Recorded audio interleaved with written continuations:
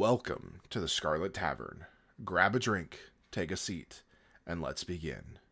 On tonight's episode, we're diving into the depths of history to uncover the epic tale of a Viking warrior so fierce he could have given Chuck Norris a run for his money. So grab your horned helmets and prepare to set sail with the one and only Harald Hadrada, the ultimate Norse rock star of the Middle Ages. This is Scarlet Tavern.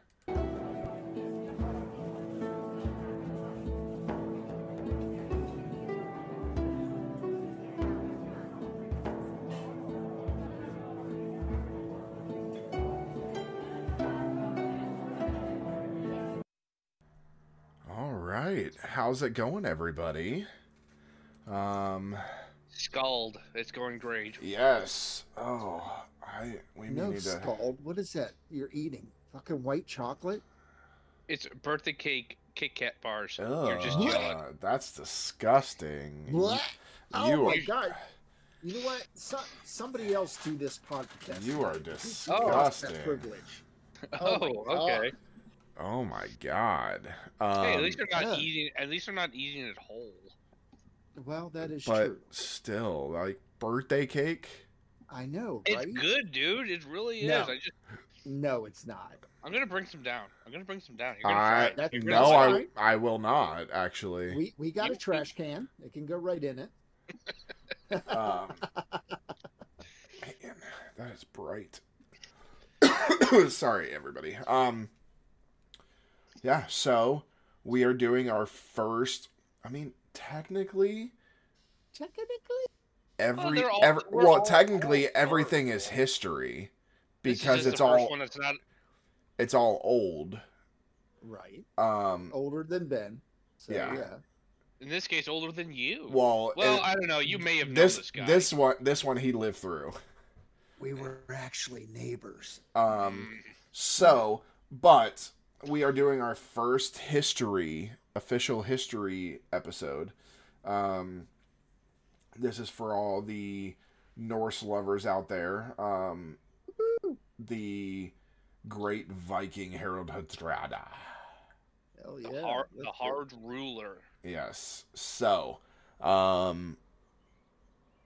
yeah, I mean, we haven't recorded at this point, we haven't recorded in a week or so. Yep.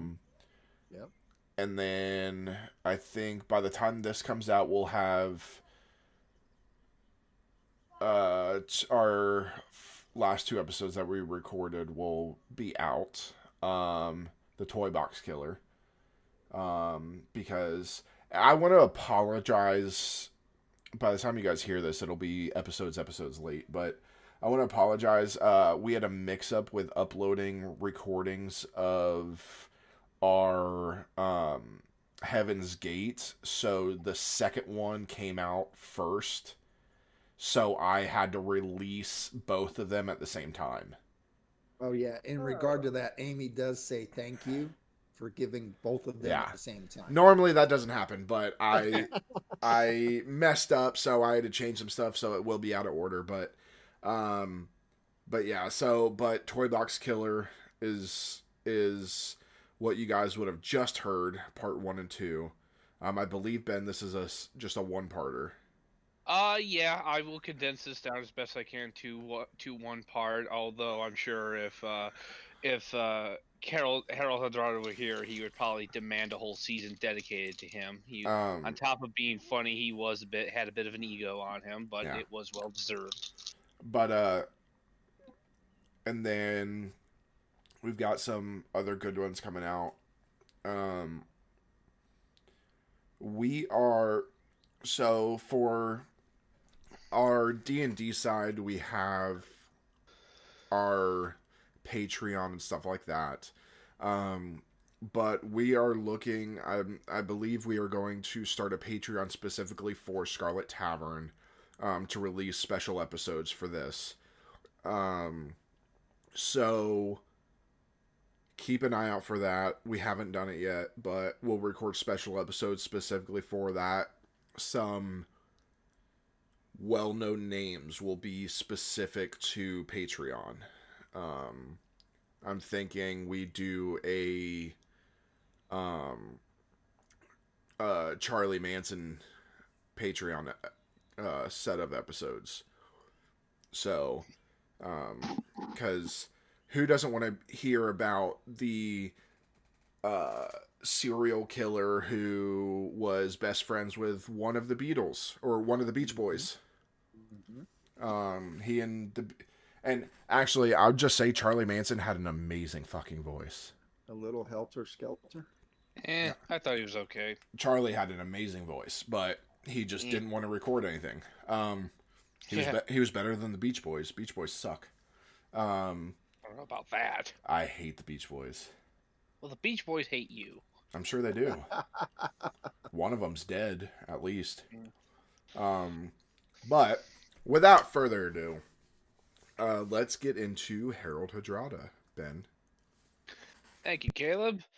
As we said, Harald Hadrada, known as the last of the Vikings. Harald Hadrada was born in, also before I get started, to any of our Scandinavian friends out there, from Finland all the way to Iceland. I am going to apologize ahead of time. I cannot make heads or tails of your language. You can send all threats to Ben, Ben, Edwards, Ewards, at dungeonsandmagi.com. Send it right to his email. He will respond to every single one personally. No, I will not do that. Deny our fans? Yeah, I'll deny our fans the privilege of me responding about mispronouncing their language. I do. In all seriousness, I apologize. But as I was, Harold was born in Ringerike, Norway in 1015 or 1016 to Asta Gudbrandsdardr. Gudbrandsdardr. I don't know. And her second husband Siggeir. Sigurd was the petty king of Ringerike, and among the strongest and wealthiest chieftains in the uplands. Now, just to give everyone a little background, a petty king in Norwegian history was basically a village would have the head of the village was known as a king. His authority never left that little village or that town. Norway at one point had dozens of petty kings. Through his mother Asta, Harald was the youngest of King Olaf II of Norway. He would later be known as Saint Olaf. Don't know why, as we'll touch here in a minute. The man was kind of an idiot. Harald had been known throughout his youth as a rebellious and ambitious child. Many anecdotes when growing up, they would ask him, "Say, Harald, what would you want when you get older?" And he would respond, "I want husklars," which are house guards, and translated from Norse. Many would joke that he was already had aspirations to be king even at a young age. He was also known to be he sprouted up. By age 15, he was already over 6'1". He was described in the sagas as being very stout and manly, and people mistook him for being a fully grown man. Clearly, he did inherit the good genetics of the Scandinavian people. In 1030, Harold's brother had had attempted to wrest control of the throne of Norway from Canute the Great. Canute was also the king of Denmark, and at one point had been the king of England. Some of the fans of the show, the Vikings, actually may have known him. He was the one who goaded the young king of England, out the gates, and was able to easily bitch slap the king of England and took the throne, and was able to create the North Sea Empire as it was. Olaf had actually had his own bit of a interesting beginning. He was a mercenary in the employ of King Ethelred of England, and actually had forced Canute from the throne of England. And Olaf himself obviously had been briefly the king of Norway himself, but Olaf was, by all accounts, a zealous Christian and had forced the conversion of Norway from Norse paganism to Christianity, whether, by all accounts, many of the people there were not ready and did not support the harsh forced conversion. So many of the Norwegian, which is pretty significant, the Norwegian nobles had actually invited Canute to take the throne and force Olaf into exile. This is significant as in Scandinavian history, Norway and Denmark would embark on a many series of bitter, bloody rivalries and wars in there. So for a Norwegian nobles to actually ask a Danish king to come and take over is pretty. That kind of says something about how Olaf was seen as a ruler. Olaf would be exiled to the land of the Rus, which is now today Russia and Ukraine. There, and he would stay there for a few years. He had a son, and he took one of his thralls, slave, as his concubine, but then later freed her and she became his wife. At age 35, though, he's able to gather up some men from Kiev and other parts of Rus and Sweden, and was actually able to march back into Norway. And Harald actually would join him in this battle. Now, Harald and his brother arrived with an army of roughly about 2,400 men. Unfortunately, Olaf's devotion to Christianity got in the way again, as most of Olaf's army was initially made up of men from the hinterlands of Scandinavia, which meant he had a lot of pagans in his army. And he was not gonna allow pagans into his army, because why the hell would you want a bunch of battle-hardened sons of Odin and Thor in your army? Right, guys? Am I right? Sure. Yeah. So after kicking out all the pagans, his army of 2,400 dropped down to about 1,300, and most of these men were mercenaries and bandits along the way he picked up and just kind of threw money at them to please fight for me. At the Battle of, again, Stiklestad, Olaf was able to ran into the armies of King Canute, although King Canute was not there, and most of King Canute's army had been made up of the peasantry of Norway. It was actually said this is one of the greatest battles of Norway, in the sense that everybody from all corners of Norway were present in this battle. Interesting note of this battle, there actually was, in the midst of battle, there was a full solar eclipse that occurred there. So in the midst of battle, they write of how the sun disappeared in the middle of it, and actually it became complete darkness. But unfortunately, Olaf, while holding initial advantage, simply by attacking first, the battle turned against him, and he ended up with a sword in his face, delivered by one of King Canute's lieutenant generals who was present at the battle. Harald himself was wounded, but him and his men were actually able to escape. And at this point, many of Harald's men and the rest of the army are fleeing into the woodlands. Harald and his men actually had to manage to get to a farm, and Harald had to hide out in this farm for about a month, and was able to recover all the while trying to keep a low profile and make sure that he wasn't found, because he probably would have been executed at this point.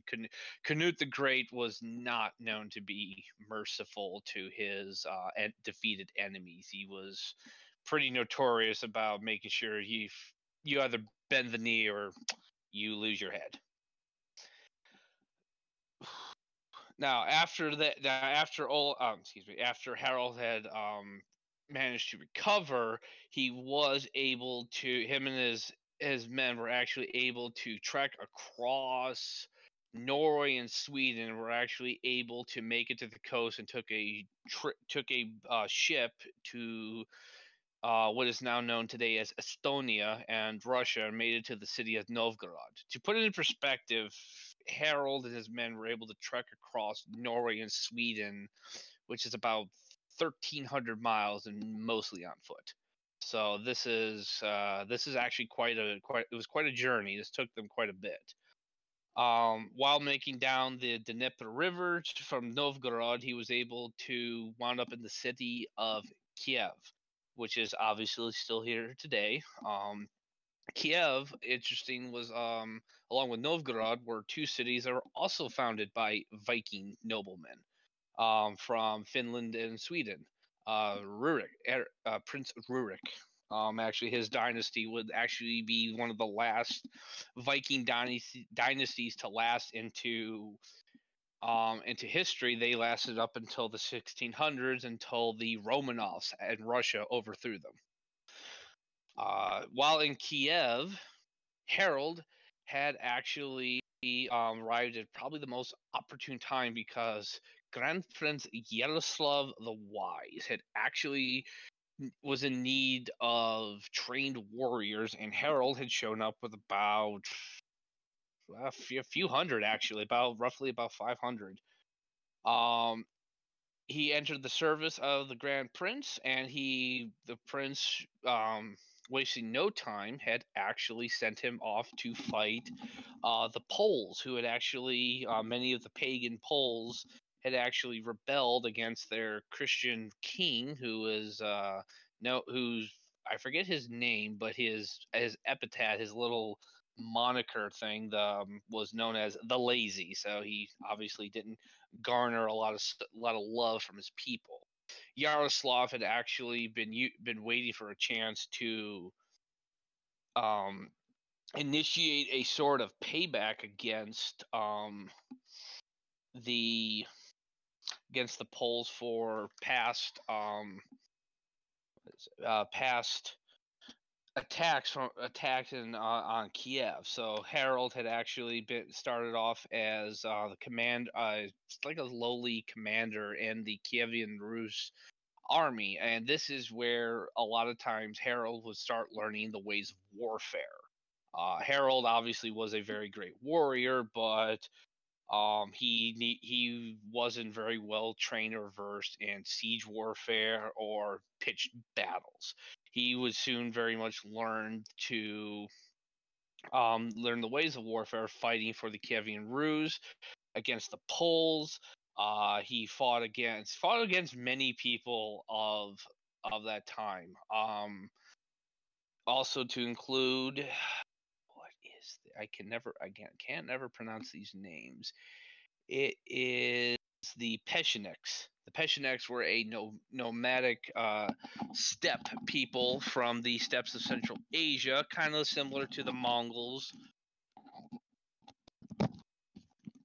but a precursor to them, as they had not yet, the Mongols had not yet gotten onto the scene here.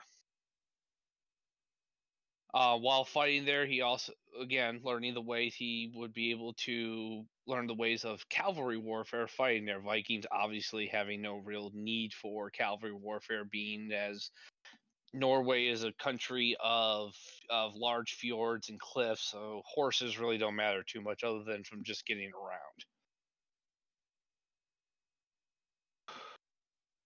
Now, while as this is going on, keep in mind, Harold is only 18 when this is all going on. He is not a grown man. He is doing all these things, and he is still doing more than most high schoolers ever do, that we do today. He actually, by 18, he had risen to the rank of captain of Yaroslav's, what they are called, the Drusania, which is Huskarls, the house guards, but in Russian. Now, while at some point in 1034, an official embassy actually arrived in Kiev from Norway, which included one of the men who initially supported Harold and Olaf, but he actually had turned traitor and then supported Canute and eventually Canute's descendant or his son. He arrived after Canute's son had died, and there was now a succession problem in Norway. And he had actually persuaded Olaf's son, Magnus, to leave Kiev with his mother and ascend the throne with their support, um, more or less robbing Harold of his birthright. By all accounts, Harold was the next line of succession in this case, since his brother, he was the younger brother of Olaf, and he had way more experience and was probably a better king than Magnus, at least initially, because Magnus is only like a little kid at this point. But Harold was away off on a campaign, and when he came back to Kiev, he learned what had happened, and he then asked Yaroslav for leave. He asked leave to leave the guard and go and have Yaroslav's daughter, um, uh, Elizaveta, is hand in marriage. Yaroslav, although he liked Harold and was sympathetic to his cause, Harold may have been king by right, but he was essentially a landless nobleman. And Yaroslav had told him, "You have no way to gain. You have no way to support my daughter, who is a highborn noblewoman. Uh, you must prove to me that you can support yourself and her and take what's yours." Harold, knowing that he was never really going to get rich serving Kiev, took the leave from the Grand Prince, took 500 of his men, and sailed south through the Black Sea to Constantinople. This is also known to the north as Miklagard, the great city. Now, to give a perspective on here, Constantinople is part of the Eastern Roman Empire, known as the Byzantine Empire. To put it in perspective, I guess a great visualization. Imagine is like a big dam, but but that's now spouting a bunch of leaks that's falling apart, and they're trying to just slap every kind of cover over the dam and trying to keep it going, but all the while somebody comes along with a chisel and starts trying to break off another piece of it. This is the best analogy of how to describe the Byzantine Empire at this point.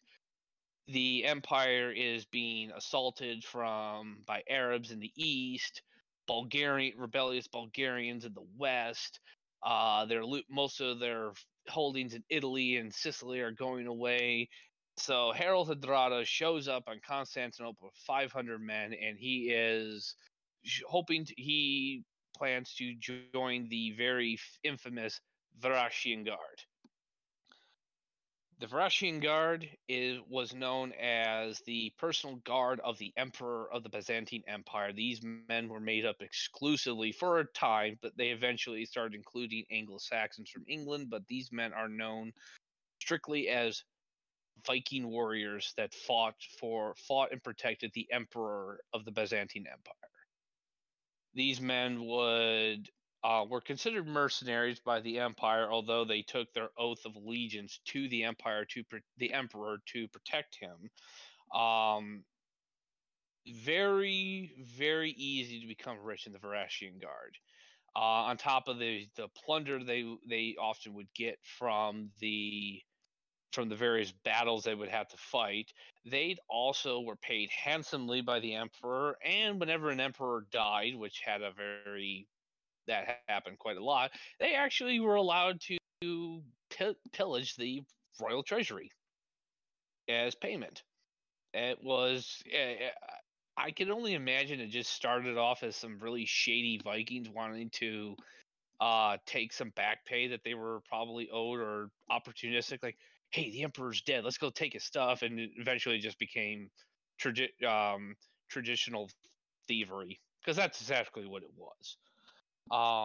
Now, Harold had showed up in Constantinople, and he was actually granted an audience with the emperor. Now, some people think that he had actually tried to just kind of sneak in quiet like and take his place there. Unfortunately, he was a very well known within the East, so he was immediately recognized and he was given an audience.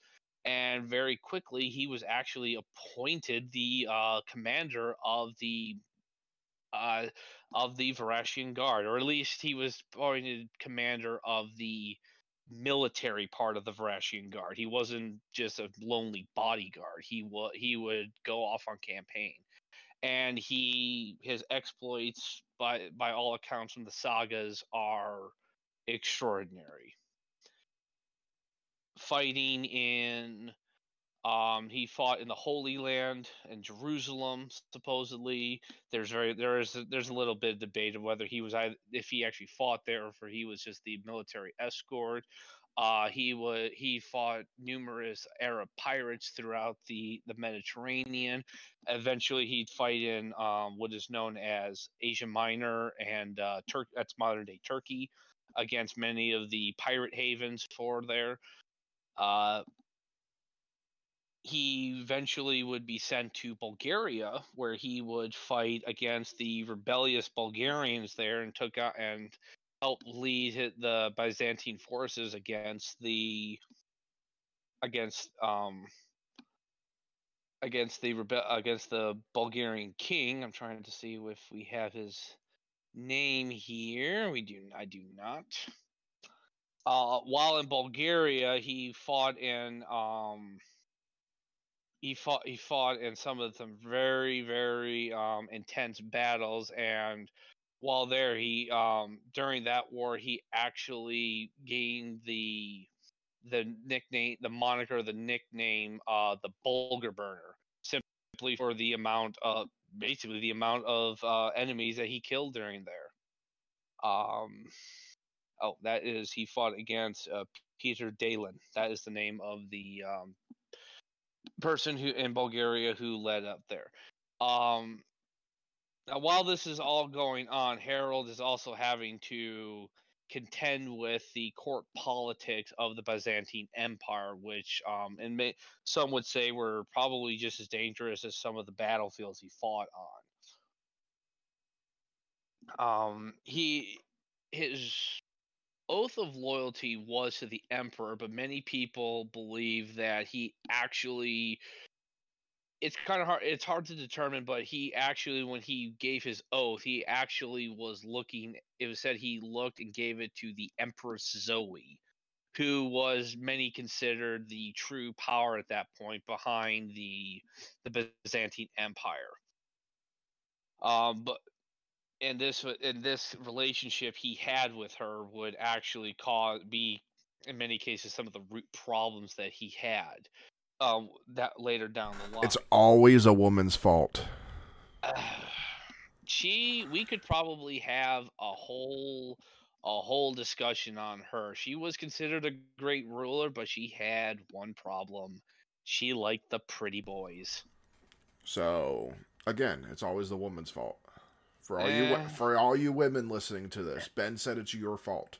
I did not say that. So send him emails. Oh, great. That is Ben Edwards at dungeonsandmagi.com. Knowing my luck, some very angry Norwegian woman is gonna email me like, "Not only can you not pronounce my language, you're blaming you're a misogynist." And he lives at. Don't. Yes. Well, so during this time, the emperor, I'm sorry, there's Emperor Michael the Fourth. It actually, hey, you pronounce the name right. I know, right? Because it's American. Yeah. Also because I didn't try to pronounce his Greek surname, and I've already pissed off the Scandinavian. Let's not add the Greeks to this. Big fat Greek funeral. Emperor Michael had actually been aging, and his health was in serious decline around the 1041. Um, now at this point when he died, he had died. He had named, instead of naming one of the nephews of Emperor Zoe, he actually named another one of his family as heir, another Michael the Fifth. Michael the Fifth, by all accounts, was very corrupt, very just a he's just a piece of shit Sounds by like all accounts. every Michael I know. Um, We are just but pissing them off left and right I tonight. know, right? Let's go. And next week we're doing Scientology. Let's go. Oh yeah. For that, please send all messages to Caleb. At Okay. at Ben Edwards at dungeonsandmagi.com. Yes. Um, now His phone number is now. Michael the Fifth, after ascending to the throne after the death of Michael the Fourth, had tried to supplant the power of the Emperor Zoe, and um, but unfortunately, due to a popular uprising in Constantinople, was not had not actually reigned for much longer. At one point, when the crowd at the Hippodrome was actually trying to bay for Michael's blood, he had actually had to grab Zoe, who he was about to send off to a convent to live out the rest of her days in exile, and actually grabbed her, taking her off the ship that he had tried to ship her off to send her off on, and just like, here, look, she's here. I didn't kill her. Unfortunately, at that point, nobody really cared anymore, and a citywide revolt slash riot had occurred, which led to the storming of the palace and Michael and his uncle's imprisonment. Now, Michael had also was able to get out and claim sanctuary at one of the monasteries just outside of Constantinople. However, Harold, who was still the commander of the Varangian Guard, did not care about sanctuary. Although even though he himself was a Christian, he really just didn't care and actually proceeded to go into the monastery where Michael the Fifth was, and uh, actually dragged the emperor out of the church after being granted sanctuary, and imprisoned him. Michael the Fifth was eventually blinded. Now, this is actually an interesting anecdote from the Byzantine Empire. If you were blind, you were ineligible to be emperor. So after Michael was dragged out of the church, he was blinded and exiled to live out the rest of his life in a monastery. It is actually said Harold, who hated the emperor Michael the Fifth so much that he actually blinded the emperor himself. Actually held him down and jabbed a hot poker into his eye and blinded him, and subsequently his uncles as well. Now, after this, for a short time, everything seemed okay until um, the Empress Zoe married her third and final husband. I'm trying to see where I wrote down the man's name. I think his name was Constantine. Yeah, Constantine. Constantine the God, Ninth. I forget. Ninth, yes, the ninth. God, I knew I was either the ninth or the 10th. I couldn't remember. Thank you, Caleb. Appreciate you. Harold had actually at this point requested to be relieved of his posting from the Varangian Guard so that he could return to Kiev and make his final preparations to take back the kingdom of Norway. Unfortunately, the Empress Zoe would not let him go. No one is quite sure what the reasonings are. Because she's a woman and she was PMSing. Well, actually, she was about 70 in her 70s at this point, so Wow. that's not happening. Okay, well, she was a woman and she was going through menopause. I would like to point out to our listeners here that we are joking and are not this sexist. But Please don't hate if you have any issues, you can email Ben Edwards at dungeonsandmagi.com.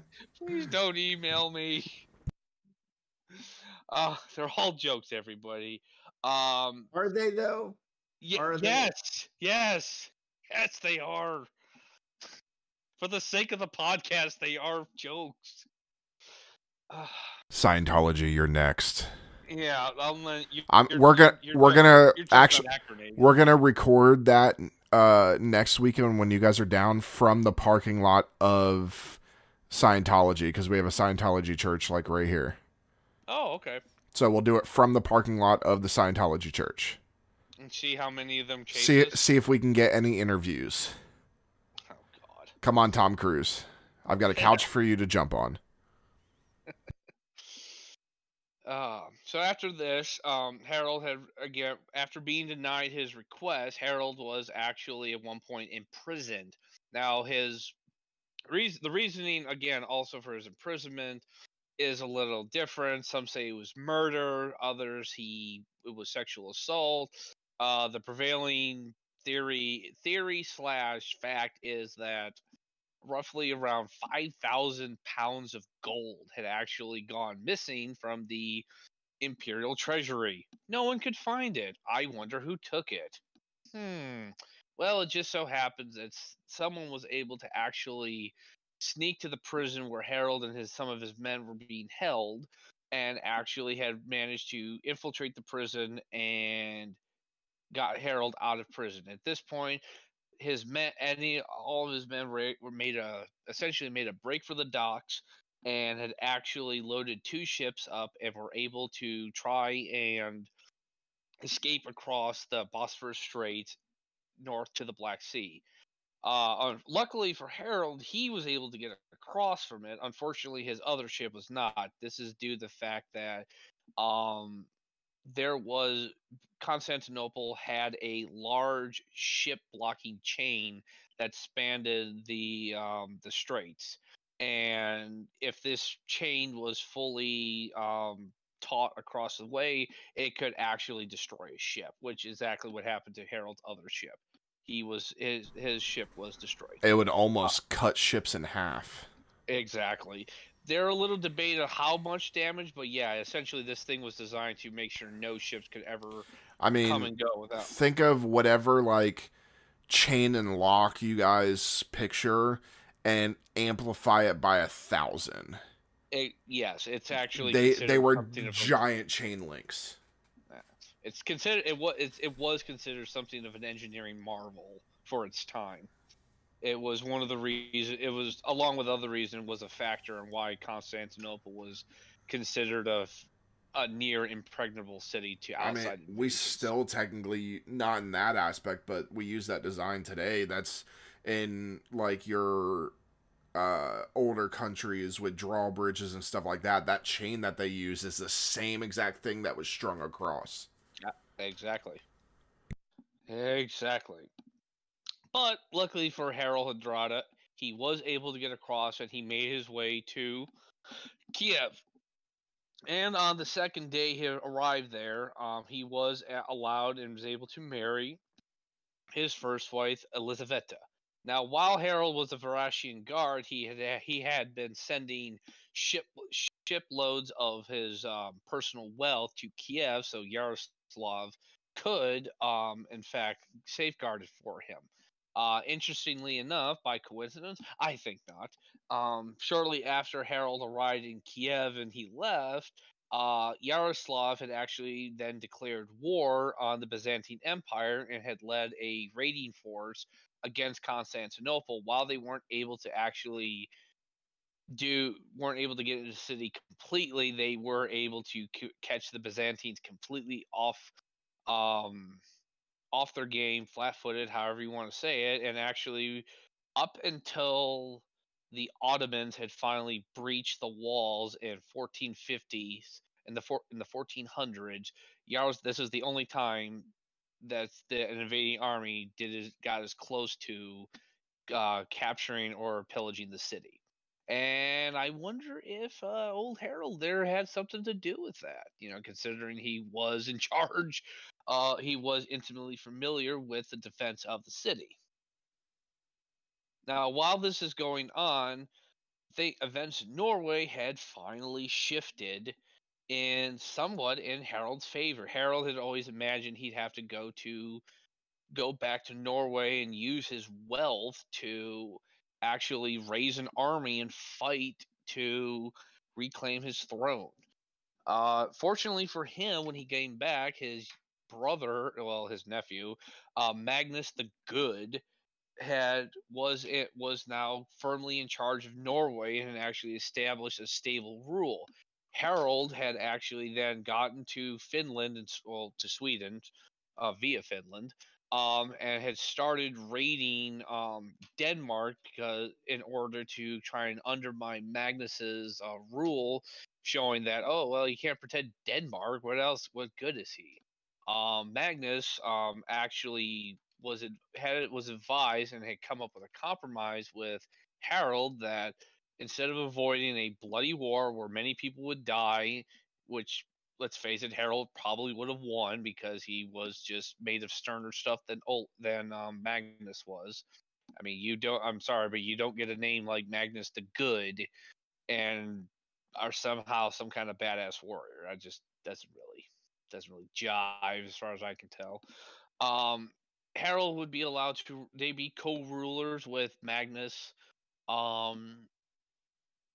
ruling as the top seeded as the king, but Harold would rule Norway, Magnus would rule Denmark. Now this worked out for quite some time and worked out well. It brought relative stability. Of course, it wouldn't last because Magnus would then die very, very suddenly with no heirs. And Harold, while initially wanted to assert his claim on Denmark and take it, he then really wasn't able to get very much support for it, and he actually was allowed had allowed the kingdom of Denmark to fall to a person known as Swen. Trying to get his last name. I thought I wrote it down here. I did not.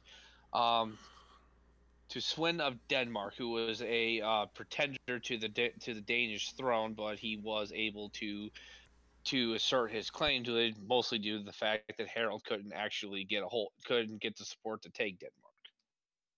Now, at this point, Harold has had a very relatively peaceful and stable reign as the king of Norway. This is also in part to his harshness of dealing with people who showed any kind of discontent. This is where the Hadrada part came in, the harsh ruler or harsh commander. It was at this point in the 1060s, 1050s, 1060s that the beginning of the end of his rule as king would come about when, after not being able to assert his claim over Denmark, had turned to England.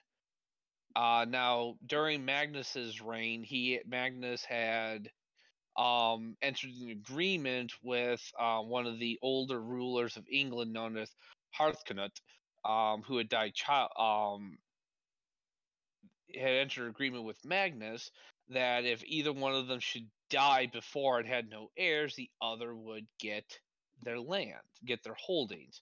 Now, it's unclear if Magnus was going to make a serious claim on England because very little preparation had begun, and plus he had other issues to deal with in his kingdom.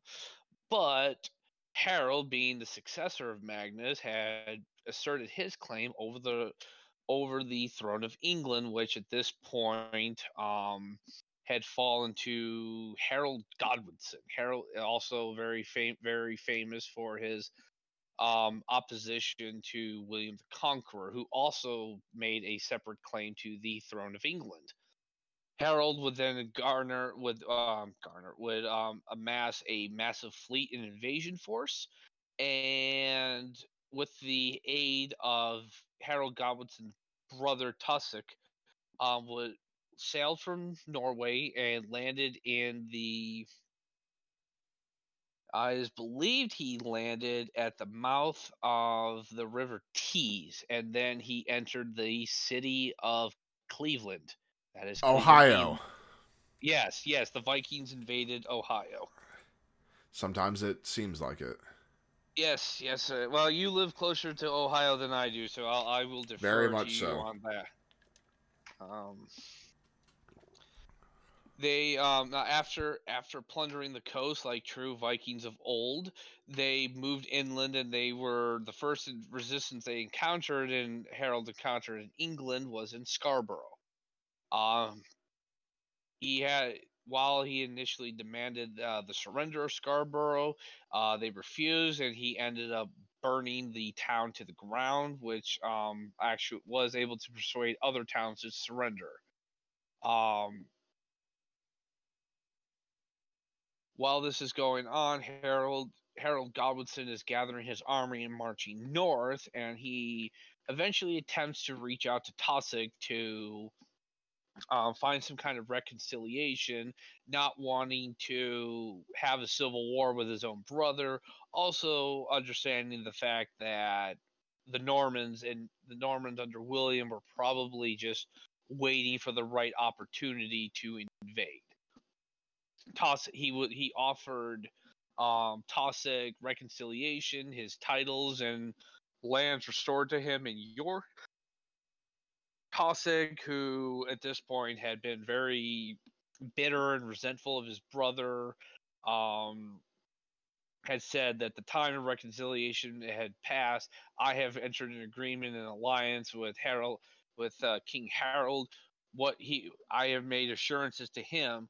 What assurances does the King of Norway get? Harold Godwinson famously replied, "The King of Norway may receive a 7 feet of English soil from me," meaning he can die. Really? Yes. Uh, if y'all folks didn't hear that, there was a little. Oh, they heard it. Oh, they heard it. Oh, they Okay. heard it. Yes. They heard it. Yes. So after this, Harold and Tussock are able to move in, and they're able to secure the city of York. But as they move south from there, Harold marched right to the town of Stamford Bridge. This is the pivotal moment. This is the point where Harold Hadrada's reign ends. The Battle of Stamford Bridge was a very fierce battle where the two opposing armies were facing across a very narrow stone bridge. It is said that four Norse warriors, possibly berserkers, we don't know, held off the Harold Godwinson's army at the bridge. Now, while this is going on, both armies are shooting arrows at each other, and at one point, a arrow or a crossbow bolt, we don't know, actually sails over and strikes Harold Hardrada in the neck, killing him instantly. And soon thereafter, the four warriors on the bridge are overcome by the English army, and the Viking army is defeated with the loss of Harold Hardrada.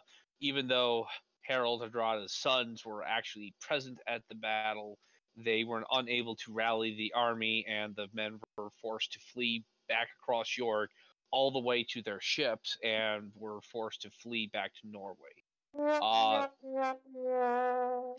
Yep. However, I was just about to do that too.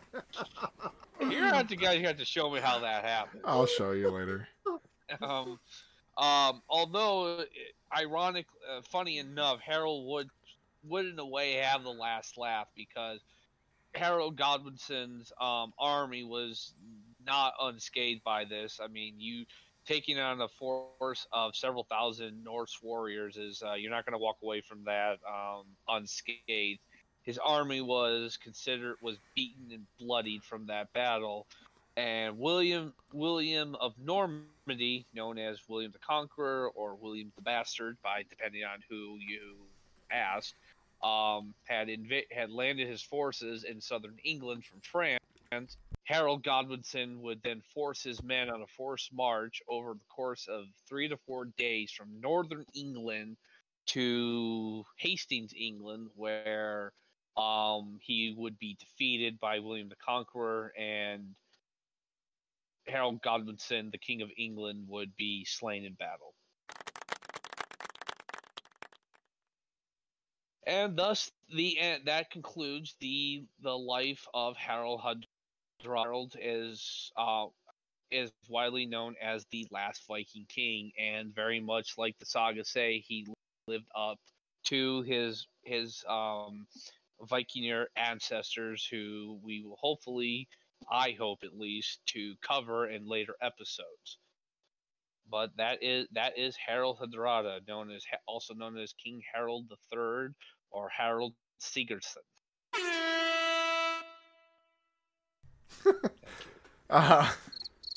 Well, I'll just say maybe Belvis was there with Quackicus.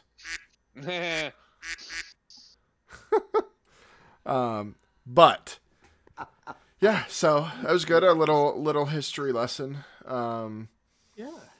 I would do. I was a little surprised. I thought you guys asked more questions, considering this is a very pivotal person in Norse history.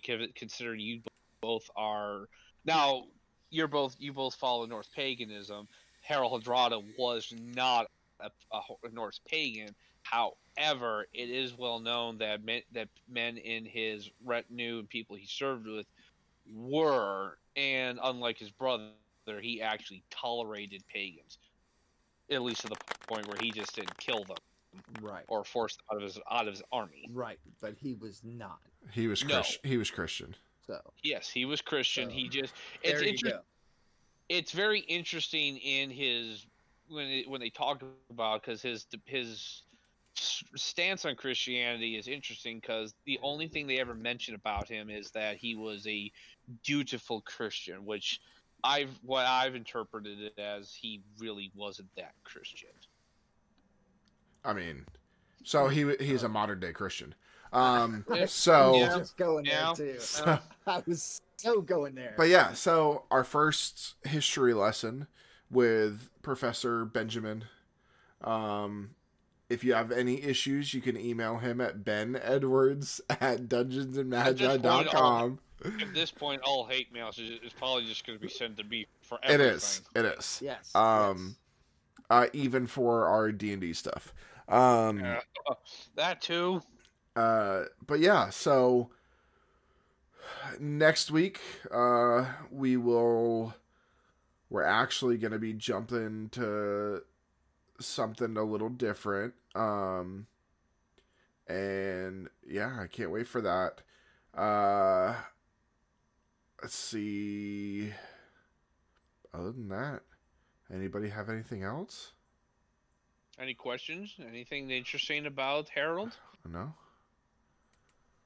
Like I said, I wish they make an actual TV show about him. I know he's appeared in the Vikings TV show, but I have my own issues with that show. But yeah, so, well, with that, we want to thank you for visiting the Scarlet Tavern. Please remember to turn in your glasses, push in your seat, and as always, tip the bard. Have a good night, everybody. Good night.